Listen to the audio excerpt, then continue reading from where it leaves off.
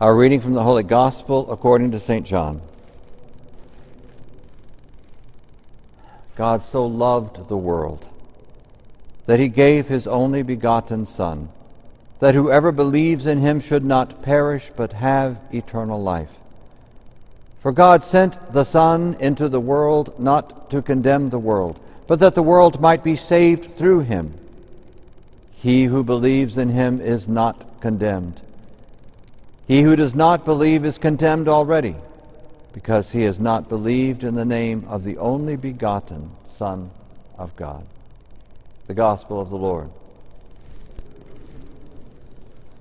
You may be seated.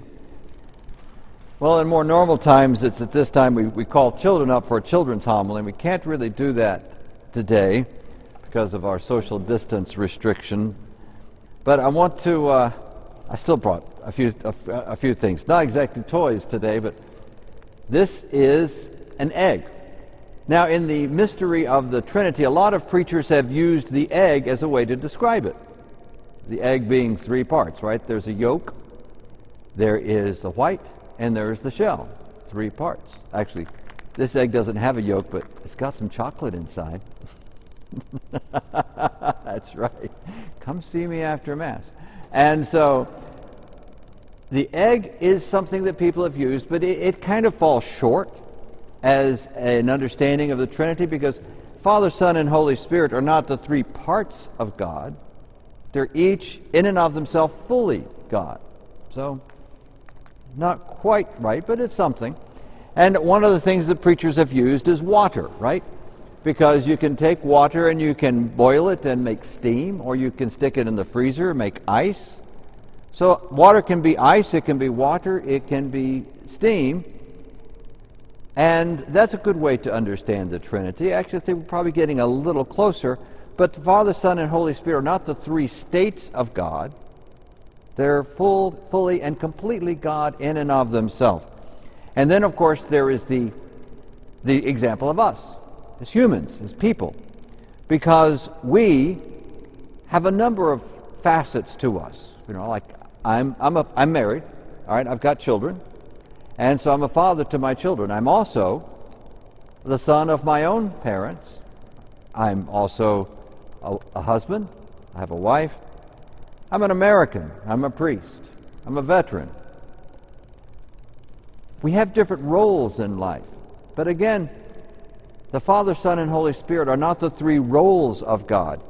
Although in recent times that's been confused somewhat because people have created this concept of God being the creator, redeemer, sanctifier, kind of reducing God to roles and not to who he is in and of himself. But these are all different ways that we can try to help understand God, the Trinity. And of course, if I were St. Patrick, I would have a shamrock, all right? And say how, 3 leaves, 1 shamrock. Yeah, you've seen this before. Yeah, shamrocks are cool. So there are different ways that we can try to describe and understand the Trinity, and each is helpful in its own way. But none is fully exactly what Christ tries to teach us in this understanding of the Trinity. Remember, the concept of the Trinity comes directly from Jesus. It is Jesus who commanded his apostles to baptize in the name of the Father and of the Son and of the Holy Spirit. But the church spent some time, considerable time, dealing with that concept because it was difficult, especially for a church that grew out of Judaism, which is very profoundly rooted in the concept there is one God, because everybody had the Shema, we call it the Shema, memorized. Hear, O Israel, the Lord your God is one. But here's something interesting. In the Hebrew language, there are 2 words to describe one, the number 1. Achat and echod. All right? Memorize that. You'll be tested later. Now, achat means one in singularity. Echod means one in unity. And we have this same expression in our own language when we talk about husbands and wife. The 2 become one. The 2 become one. One in unity. So what Jesus is teaching us in this concept of the Trinity that God is by His very nature, by His very essence, God is relationship. God is relationship. It was St. Augustine who first came to the understanding, or at least wrote the understanding, that if God is love, God has to be Trinity. Because for love to exist, there must be a lover and the beloved and the spirit of love that binds them together. So for God to be love, He has to be Trinity. He has to be relationship. So one of the things that we run into in our lives is that it's so easy to develop what is essentially a pagan understanding of God. God sits on a throne out in outer space somewhere, and He plays with us like pawns, like God does things to us. We feel that way every time something bad happens, because we say, right? What's God doing to me? Why is God angry with me? Look what God did, or look what God allowed. We see Him as out there somewhere toying with us. Well, that's a very real understanding that the Greeks had with Zeus and God, and the Romans with Jupiter, their supreme God. And to them, their supreme God, their supreme being, was someone who was separate, out there. But Jesus is teaching us that God is not like that at all. God is relationship. He exists as relationship within Himself, and He exists as relationship with us. God is the lover, the beloved, and love itself. And God invites us into that relationship.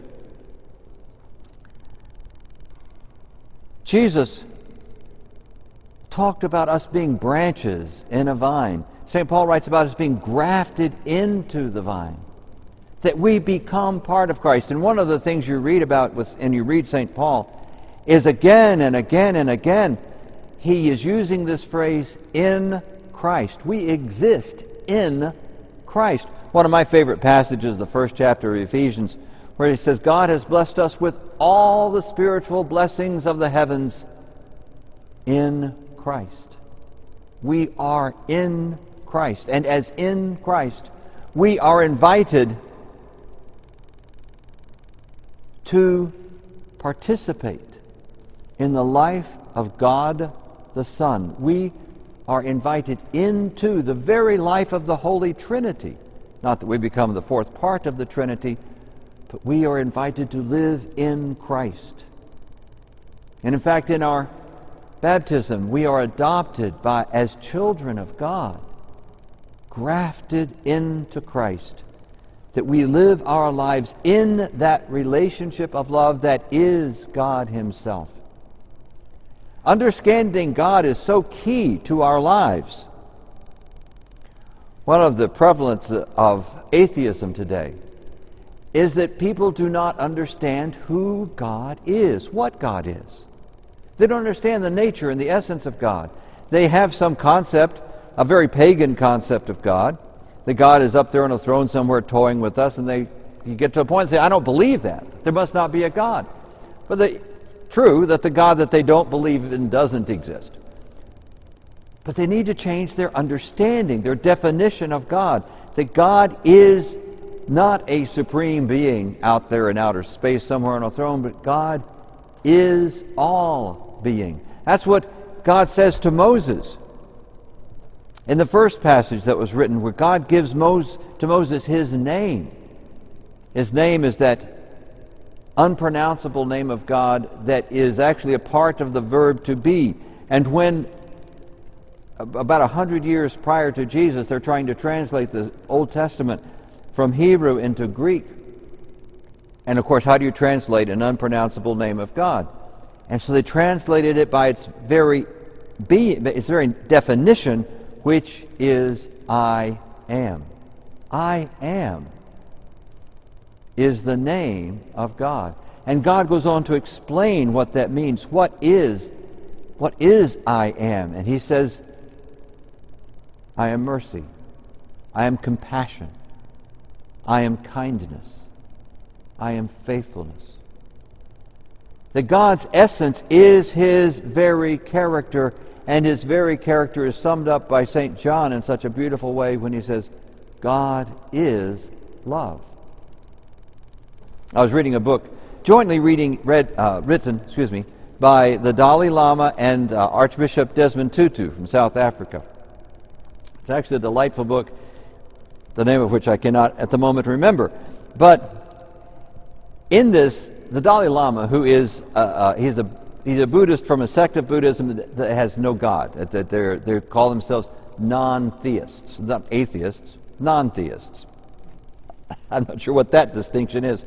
But in this book, the Dalai Lama makes this statement. He says, I don't believe in God. I'm a non-theist. But what I believe in is compassion. And I've got news for you, Dalai. That is God. God says, I am mercy, compassion, kindness, faithfulness. God is his very nature and character. He is relationship that exists in mercy, compassion, kindness, faithfulness. He is love. And the Holy Trinity brings us to this point to understand that God is completely in unity, in essence, love. That's how he relates to us. We use this term relationship a lot. A lot of preachers want to teach us, be in relationship with God, have a relationship with God. And that's a beautiful thing. The Scriptures teach us that, the magisterium of the Church encourages that, but it sometimes is a question, what is a relationship with God? How do you have a relationship with God? What does this mean? Jesus defines our relationship with him as one of marriage. That we come to be the bride of Christ. In that we become one with Christ, and in that we become one with God. There's a great story, great love story in the Old Testament. It's the story of Jacob and Rachel. Jacob was the grandson of Abraham, and you can read the whole story in Genesis chapter 42 if you want to. But Jacob is on the run. He's got into a conflict with his brother Esau, and some of us have gone through that issue. We've got some conflicts with our families, and so he's on the run. And he goes to visit an uncle of his whom he's never met, but he knows this uncle exists. He lives up far north, up in the old Akkadian Empire, and so he's going to go visit his uncle Laban. And on his way there, he meets a shepherd girl, and she is gorgeous. He meets the shepherd girl, and he goes, This girl's got to be mine. And so now she's a shepherd girl. She's brought her sheep to a well to give them something to drink. But there's a big stone over the well, which is what they would always do for a variety of reasons. And so Jacob, being the strong he-man that he is, he moves the stone away from the well so she can give her sheep some water to drink. And then he can't stand it anymore. He just grabs her and kisses her right there. It's love at first sight. And then he discovers, her father is Laban, the uncle that he's going to go see. So he goes to his uncle and says, I want to marry your daughter. Let me marry your daughter. But now, there was a custom in that time to always pay a bride price to the father of the bride. Well, Jacob was broke. He was on the run. Remember, he left his family. He was on the run. He was all by himself. Didn't have any money. So he agrees to work for his uncle for 7 years for free as his bride price, to pay for this bride. Well, if you read the whole story, there are a few twists and turns like any good story. But in the end, he gets his bride. He marries Rachel, and he loves her and cherishes her and dotes on her, really, all the days of his life. God loves us so much more than Jacob loved Rachel. And that really is the relationship God is speaking of. For us to say, I have a relationship with God, really means this, that I am completely and totally in love with God. And I know without a shadow of a doubt that He is totally and completely in love with me. And if that's true, why is it when something bad happens we start to think, well, why God must be angry with me? Would we start to punish, be angry with someone who we are totally and completely in love with? No, we would do everything we can to help them, to reach out for them. And that's exactly how God is in relationship with us. It's not that God is hot and cold. He likes us one day and He's angry with us the next. No, He continually pours out His love for us and into us. And He's always there to bring us through whatever hard times we go through. Someone asked me just this last week, why do bad things happen to good people and good things happen to bad people? And I explained to them, good and bad things happen to everybody. As we go through life, everybody's going to have their share of good and bad things. So a bad person's going to have his share of good things and his share of bad things, and a good person will have his share of bad things and bad share of good things. It's life. And Jesus did not promise to take us away from that, but He did promise to always be with us. That is the relationship of love. That in good and bad times, the one we love is always with us, always there to guide us, to help us, to inspire us, and to bring us through. God as Father, Son, and Holy Spirit shows us that God is that relationship of love. That is His very nature. One of the great searches of mankind is that search for significance, that search to matter somehow, to be noticed, to matter to someone. Most of us, as we've gone through our teenage years, and some of us don't want to remember those years, for some of us, the teenage years were a long time ago. But we did things to try to have some kind of significance. We did things to try to fit into a group, to a crowd. The way we would dress, the way we would talk. We'd watch television and pick up little phrases so that we could use those and show that we mattered to somehow. We had some significance within a group. And when you get my age and you look back on those years, there's a lot of silliness. Of course, I was a teenager back in the 60s, and there was a lot of silliness back then. But we are significant. The whole thing about us trying to fit into a group, to fit in somewhere, was that we wanted to matter to someone. But we are significant not because we're pretty or smart or rich or strong or handsome. We are significant because we are loved. We are significant because God is infinitely and completely and totally in love with us, infatuated with us. He wants us to be His bride, to be made one with Him in that beautiful spiritual union that we have with God. We matter. We matter to God. We are loved, and that is the source of our significance. So on this Trinity Sunday, when we talk about the Father, the Son, and the Holy Spirit, and we think, and us. And us. Because God has invited us into a beautiful union with Himself by being joined in Christ. We matter because God, who is love, loves us. And that love carries us day to day to day.